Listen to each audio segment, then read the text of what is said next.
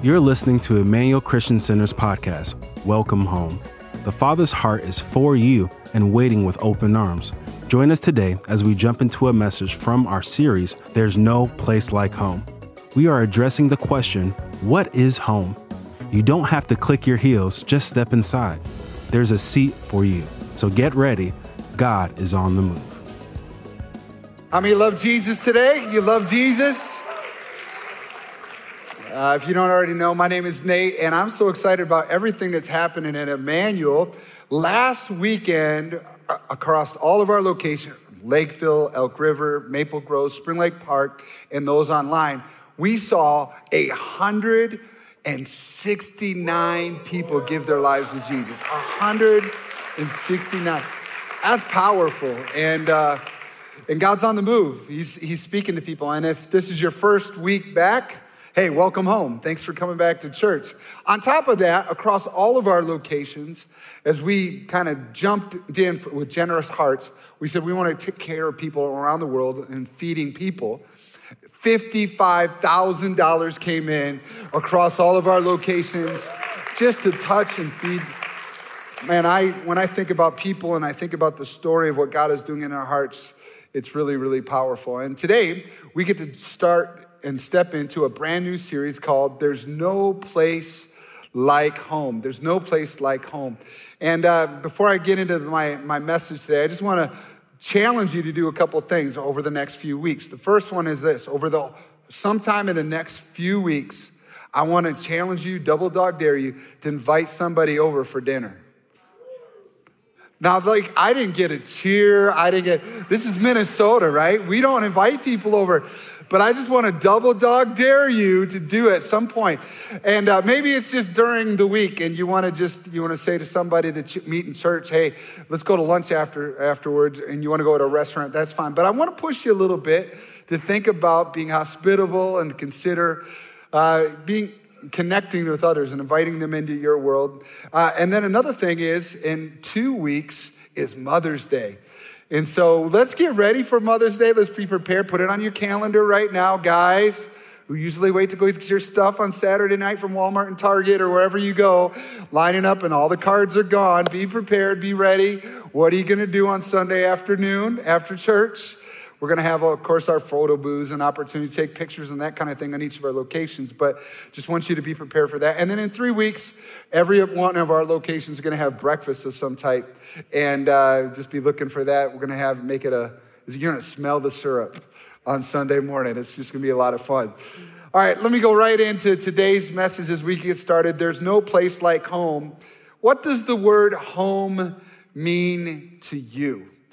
I mean, it might be safety, hope. You might think of food. You might think of a bed to sleep in. It could be a house that you call home.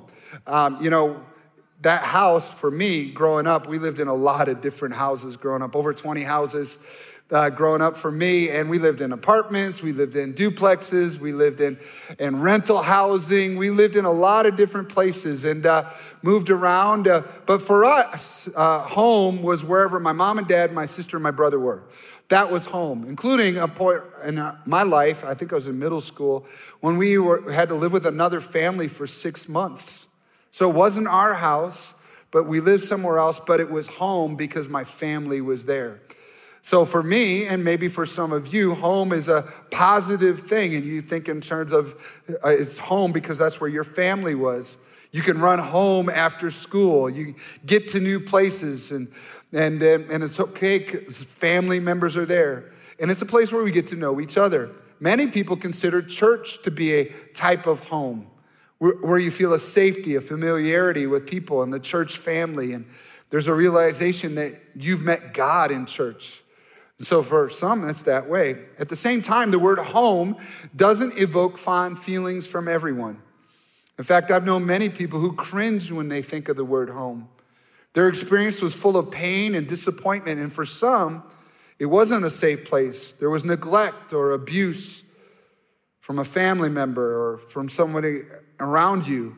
And others were moved around from house to house, family to family, never able to live anywhere for long. And COVID's kind of blown the whole thing up in the last couple of years, what home means, as people were locked in to one space. It accelerated a whole lot of the bad things. People that went through abuse now were confined and they couldn't reach out for help. It wasn't shelter in a safe place. For others, it was marriages that weren't doing so well before COVID, really accelerated problems throughout COVID. Divorces gone skyrocketed during this season. In modern times, the pain of family life has caused many intellectuals to completely abandon the historical definitions of what a home is, searching to redefine it in terms that they hope won't bring pain. So in reaction to all of the painful things, some are trying to get rid of home in family terms altogether. Some have also experienced pain in the church home. Leaders who misuse their places of authority are hurting people directly or indirectly. There are others who have grown up in families that went to church, but their family life at home didn't match the promises of the preaching. Sunday preaching didn't equal Monday practice. And if you find yourself as one who cringes when we say welcome home in church, we want this series to help you feel differently about the word home in your life. There is a different good picture that all of us can know. And we're gonna look at Jesus' invitation for everyone to come home, to experience what God says is possible for us. For in fact, Jesus is saying to all of humanity, welcome home. Turn to the person next to you and say, welcome home. Now we see Jesus, he commonly is alongside an interaction with broken people. People that have all kinds of pasts and dysfunctional pasts, and people that were in a ruling class that actually others might have despised. And in Luke chapter 15, we're gonna see that Jesus is bothering a group of people called the Pharisees. They are the rule keepers, the religious people. In fact, in Luke chapter 15, verse 1, it says, tax collectors and other notorious sinners often came to listen to Jesus teach.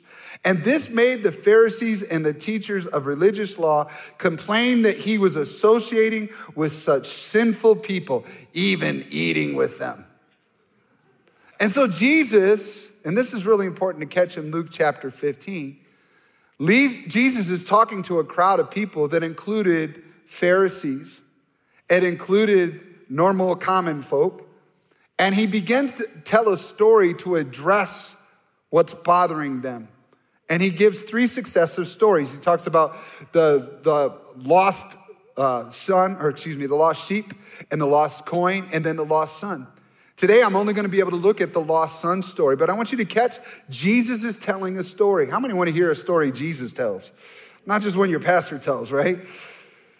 And I want you to pay attention to the characters in Jesus' story, because those characters are actually people in his audience. He's speaking to his audience as if he was to say, which one are you in the story? And he tells his story in a way that he really is gonna point the finger back at some of the people that are in the audience. So let's look at it. The three people Jesus highlights in his story, Luke chapter 15, verse 11. The first one is the younger son. To illustrate the point further, Jesus told them this story. A man had two sons. The younger son told his father, I want my share of your estate now, before you die. And so his father agreed to divide his wealth between his sons. And a few days later, this younger son packed all his belongings and moved to a distant land. And there he wasted all his money in wild living. And about the time his money ran out, a great famine swept over the land. And he began to starve, and he persuaded a local farmer to hire him. And the man sent him into his fields to feed the pigs. And the young man became so hungry that even the pods he was feeding the pigs looked good to him. But no one gave him anything. So we see here that this son who grows up, and there's how many brothers? Two brothers, right? The younger brother says, I want to peace out of here to his father. And on top of that, give me the credit card. He wants all the money, and the father lets him go. So he wants to get out there because something wasn't in here. He felt like something was missing in the home, so he needed to chase it out there. Everybody said out there. Out there was different. There were different ideas about life and truth and lifestyle and purpose. Out there was different values than in his home. And out there were friends that saw the world differently than his dad saw the world. And the father lets him go, and the son doesn't miss home until circumstances around him changed. It says there that there was a famine in the land. Notice the two things are going on. One, he runs out of money, and there's a famine in the land. There's a supply chain issue. There's a pandemic. Other things are going on while he's going through his stuff. And I want you to see in here that out there, it isn't better necessarily, but it takes going out there sometimes to wake up to what's going on in here. It's amazing how the events in life around us can change the way we see the world. The pandemic and world events are changing people's hearts. It says in there that the younger son, no one gave him anything. How many know it's cruel out there sometimes? They like you when you're paying the bill. They like you when you're doing drugs with them. They like you when you're not pointing out their sin. They like you when you do whatever they do. But as soon as you're done giving them anything, they're done with you. And so the soil of people's hearts begins to change. They're open to the truth of God's kingdom when nothing else is working.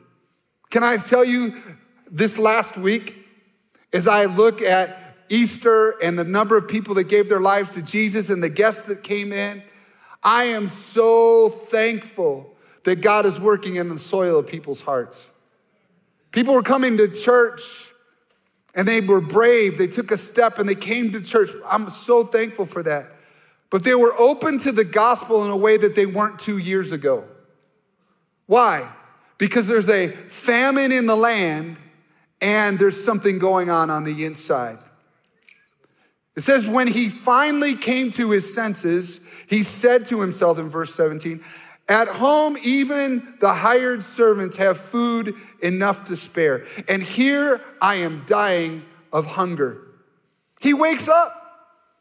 We don't know how long he took to decide to leave out there and come home, but there was a change in his attitude. In order to even think about coming home, he had to overcome the fear and the shame of going back. So many people are afraid of coming back to church, wondering what people will think about them. Something inside of this son knows that he needs to go back. Let's see if you think about this. He's out there, home is over there, and while he's away, something inside of him begins to change. And he recognizes, I need to go home. And let me just tell you this. Feeling remorseful won't change your condition. Just feeling bad about being in the pigs sty isn't gonna change where you are. You have to go somewhere. There's too many people that wanna rehearse all their bad mistakes in their own head. Recognize they did wrong. But listen, your life won't change until you turn and go home. That's called repentance. So you could be away out there, but in order for a change to happen, you got to turn and go home. And for this young man, he is in the middle of circumstances that nobody wants to live in. As a kid, my dad loved to go out for rides on Sunday afternoons. And he would just take us out and we go through the rolling hills of Michigan and through small towns or rural communities. And it was really nice, just like it is in Minnesota in the fall and the change of the colors. But I can tell you this, I knew when we were approaching a farm that had pigs because you could smell it, right? So in the middle of what this young man is in, the younger son who's lost everything, there's also a smell to it. People don't want to be around that environment. You lose friendships, real friendships. And so he begins to say, you know what?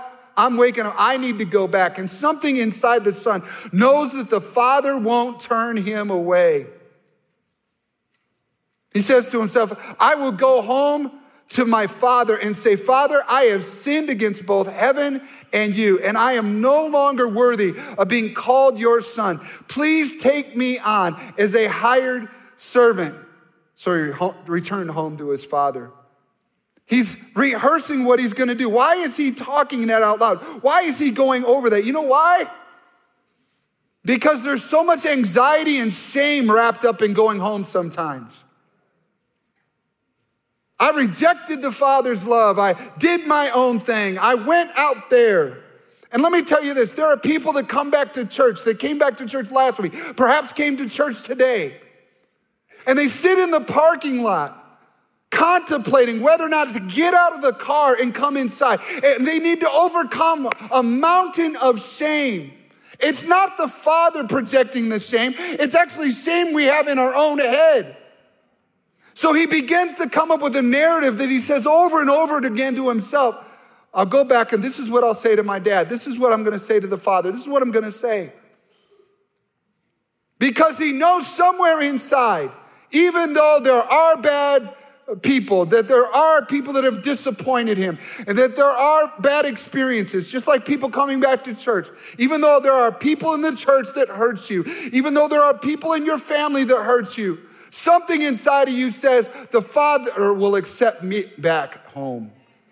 That's exactly what's going on inside of this younger son. And so he takes his first steps home. And let me just say this to you today. If you came back to church today, bravo, you made it. If you came back in the last few months, bravo, thank you. Thank you for overcoming those mountain of defenses and saying, I'm coming back. Coming back.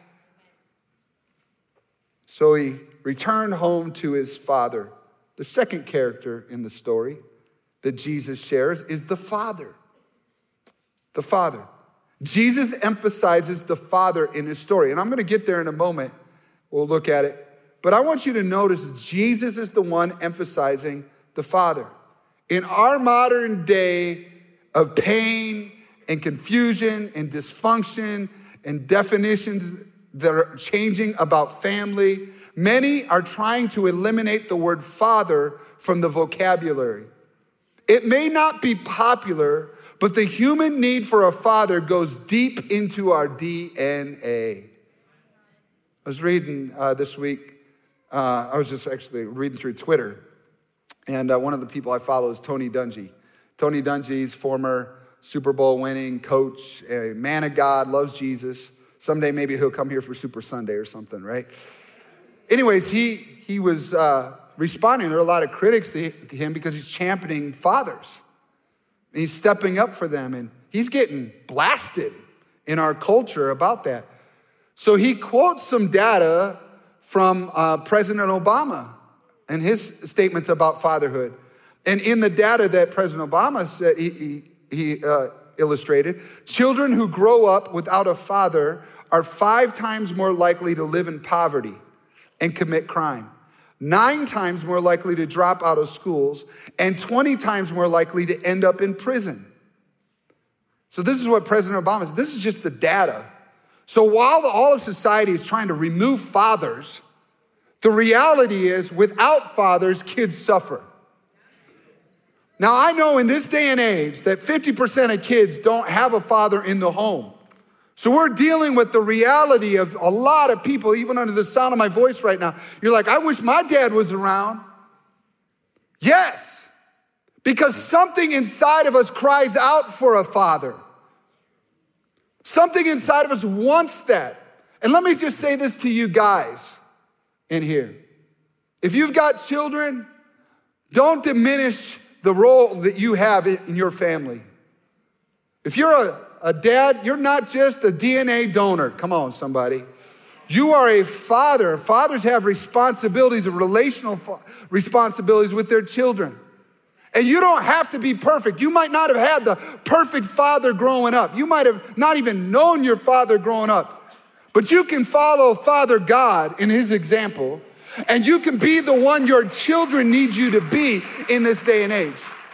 You don't need to be ashamed of being a father. You need to step up and be the one that God has called you to be.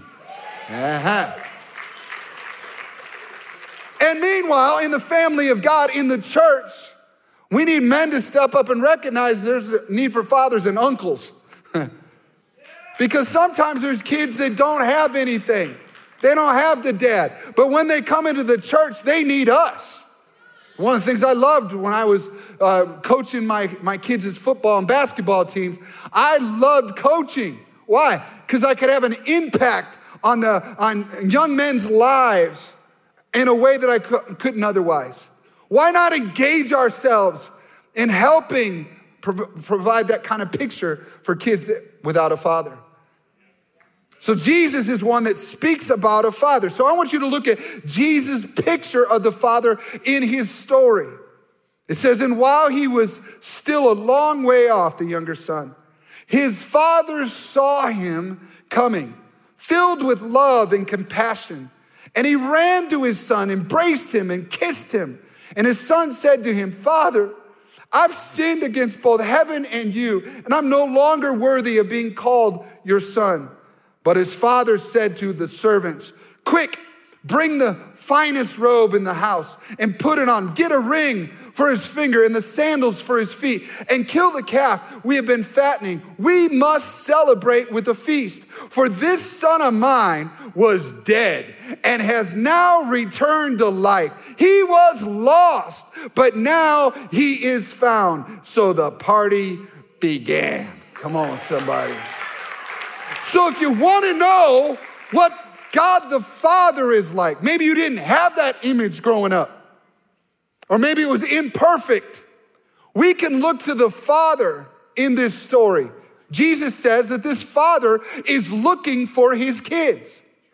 So while we're out there doing our own thing, the Father is still looking our direction. He never gives up on his kids. You are never too far gone for the Father to be looking for you. Turn to the person next to you and say, he's looking for you. And not only that, when the son returns home and is walking home and the father sees him, the father doesn't sit there and go, turn around and walk away. No, the father runs towards his son. He runs toward him, not to beat him over the bat, not to accuse him of all kinds of things that he did while he was away, not to shame him. No, the father runs to him and he's looked for him, he's run to him, and then he restores his son. Gives him a robe and a ring, which means he's back in the family. He brings him back into the family. He restores that relationship. All is well. It's not that he has to go be one of the hired hands or the servants in his father's household. No, he's his son. You are welcome back in. And then the father restores his relationship with the family. This is huge. See, the father doesn't just love him and it's a father-son relationship. No, the father says, we're going to throw a party and I'm going to invite the rest of the family to have reconnection with you. See, ultimately, Father God wants us not just to have restoration and forgiveness, but he wants our lives restored and our relationships put back together again. That he actually cares about your marriage.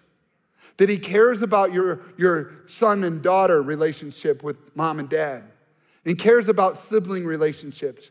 And even if in the family of God, I want you to know that Father God, when he brings you back into the family, he wants you restored in relationship with the church. To be connected again and to be wanted, to be a part, to not live in shame because of what's happened, but to be connected to what he's called us to do. For Jesus, and this is the point of my whole message here today, home is a relationship in proximity to the Father. Home is relationship and proximity to the Father. So where is home? Wherever the Father is. So while you're away and doing your own thing, you can feel remorseful, but you're not home until you repent and come home. It's relationship and proximity to the Father. It's when we get our relationship back with the Father. And listen, the same can be true of relationship with the church or your family. To be reconnected, it's fully your home when you're reconnected.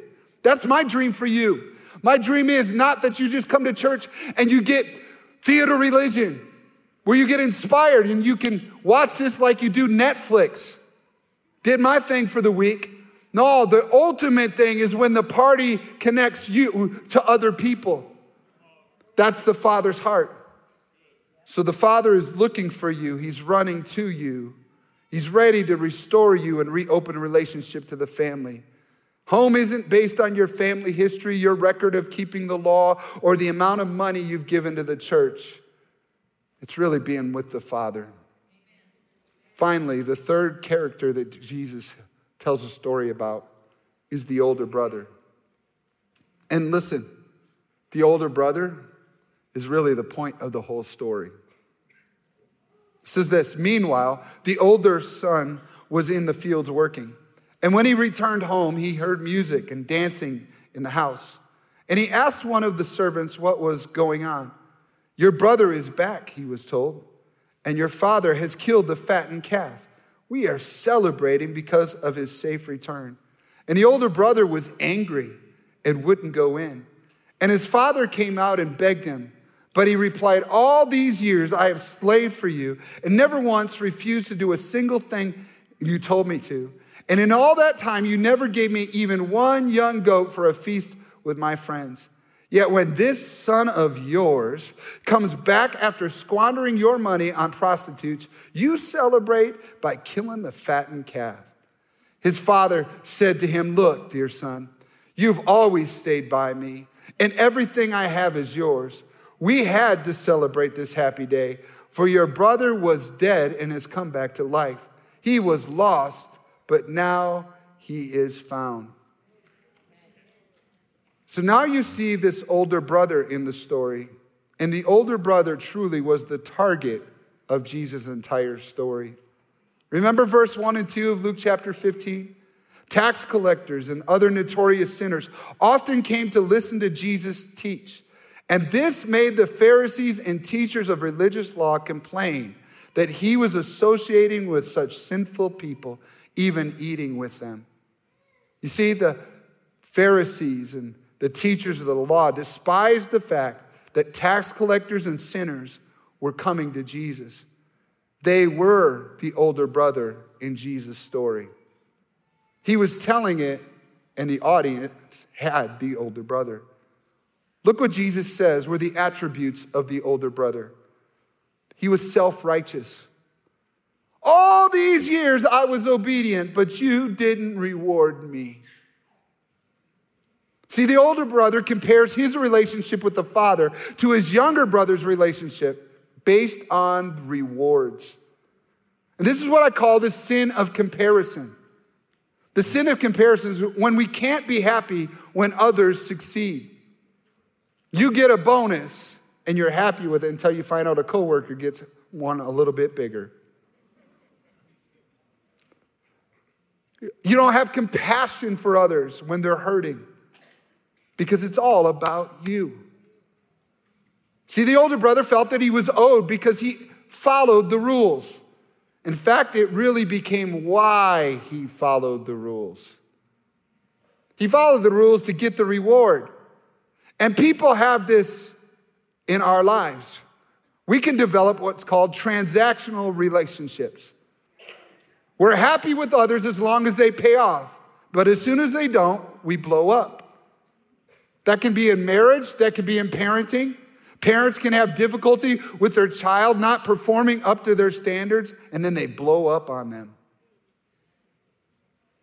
To the older brother, God is more like karma than Christianity. Karma is what goes around, comes around. You do good, you get good back. That sounds a little bit like the biblical pattern of reaping and sowing. But Jesus didn't call us to sacrifice and love so that we can get it back. No, Jesus called us to do the opposite, to pick up the cross, to turn the other cheek, to give our life away in order to find it. See, the older brother didn't see the younger brother as even family.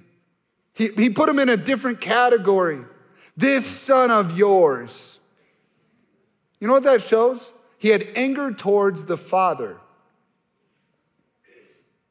When you have anger towards anyone, you can't have intimacy when anger is present. So with God, perhaps you're angry at God because somebody hurt you in the church, or you're angry at God because somebody hurts you in the family. And your anger keeps you from getting close to God. The older brother lacked the father's heart. Despite being in the house, he was never really at home. He didn't have his father's eyes. I love when babies are born. We get the baby, and we see the baby, we hold the baby, and you're like, ooh, look, he's got your cheeks. Look at that dimple's just like you, you know. She's got her father's eyes. See, the problem in this family was the older brother didn't have the father's eyes. He wasn't looking, running, restoring. No, instead, he had a different perspective of the entire situation. The younger brother was lost, but is now found. Amazing grace, how sweet the sound. I once was lost, but now I'm found. The opposite was true of the brother, the older brother. He wasn't living in the grace of God, and the older brother is still lost.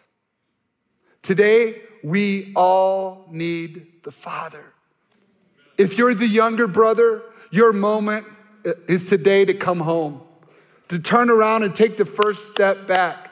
Humble yourself and the Father will run toward you. But if you're the older brother, it's time to repent. Humble yourself and catch your Father's eyes. All of us need to begin to start looking for the children of God He is calling home. God has brought a famine to the whole world. Lost sons and daughters are coming home. Listen, church, I just feel this so strongly that the days are coming, if we're open to being used of God, that God is working outside the building in people's hearts. They're going through all kinds of experiences.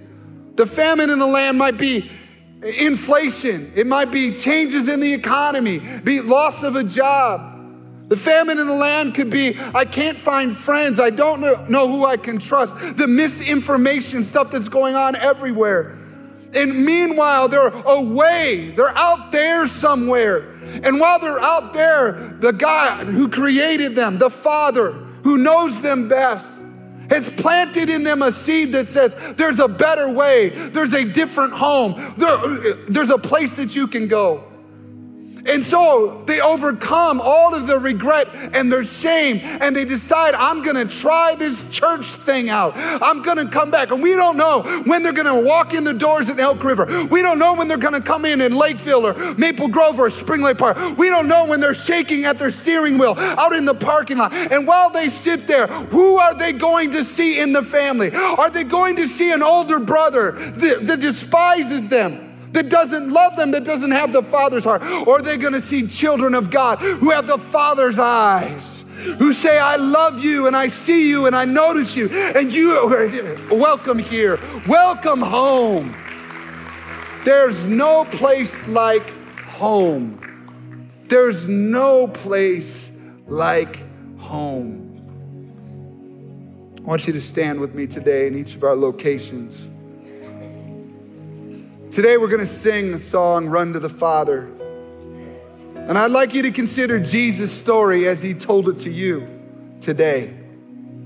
Open your heart to receiving the love of the Father, because perfect love casts out all fear. And if you need prayer of any type, I encourage you to do what the lost son did. Turn and come home. We will pray and agree with you that the Father is looking for his kids. He's running to his children. He's restoring his sons and daughters, and he's reopening relationship with the family. I'd like to ask our prayer teams to be available along the front here as well as in the back of the balcony today. I'd like you to just come now. And while we're singing in a moment, I'm going to pray. But I just want to encourage you, no matter who you see yourself as in the story, you have an opportunity. If you have a need, we'd love to pray with you. Believe that God the Father will touch you. And we believe that God will help you. And then, of course, in the back of the balcony, it's a long walk down here. We do have prayer teams that are also available up there. And I just want to encourage you to pray up there. For all of our locations right now, just lift up your hands to heaven. Can you do this? Father, we just come before you and we ask, oh God, that you would help us. Help us to see your vision of home. Lord, we're all coming from various vantage points and dysfunction and hurt and pain. And Lord, we just ask, oh God, that you would help us, Lord, to not shut down because of what's been done to us. Lord, we want intimacy with you. We want closeness with you. We want proximity with you. We want to be with the Father. So Lord, we turn and we humble ourselves like the younger son and we come to you. And to those of us that have been in the church for a long time, I pray, oh God, that you would awaken the heart of the Father inside of us. That Lord, it would be so strong and so real that your attributes become our attributes. Your love becomes our love. Your smile becomes our smile as you use us to touch the world around us. We come to you today. We come to you in Jesus' name. Thank you for joining us. We pray that you are encouraged and blessed by today's message. Check out emmanuelcc.org for faith resources, how to get plugged into the community, or join us live on Sundays at 9 a.m. and 11 a.m. Central Standard Time. We are so excited to see what God is going to do. The best is yet to come.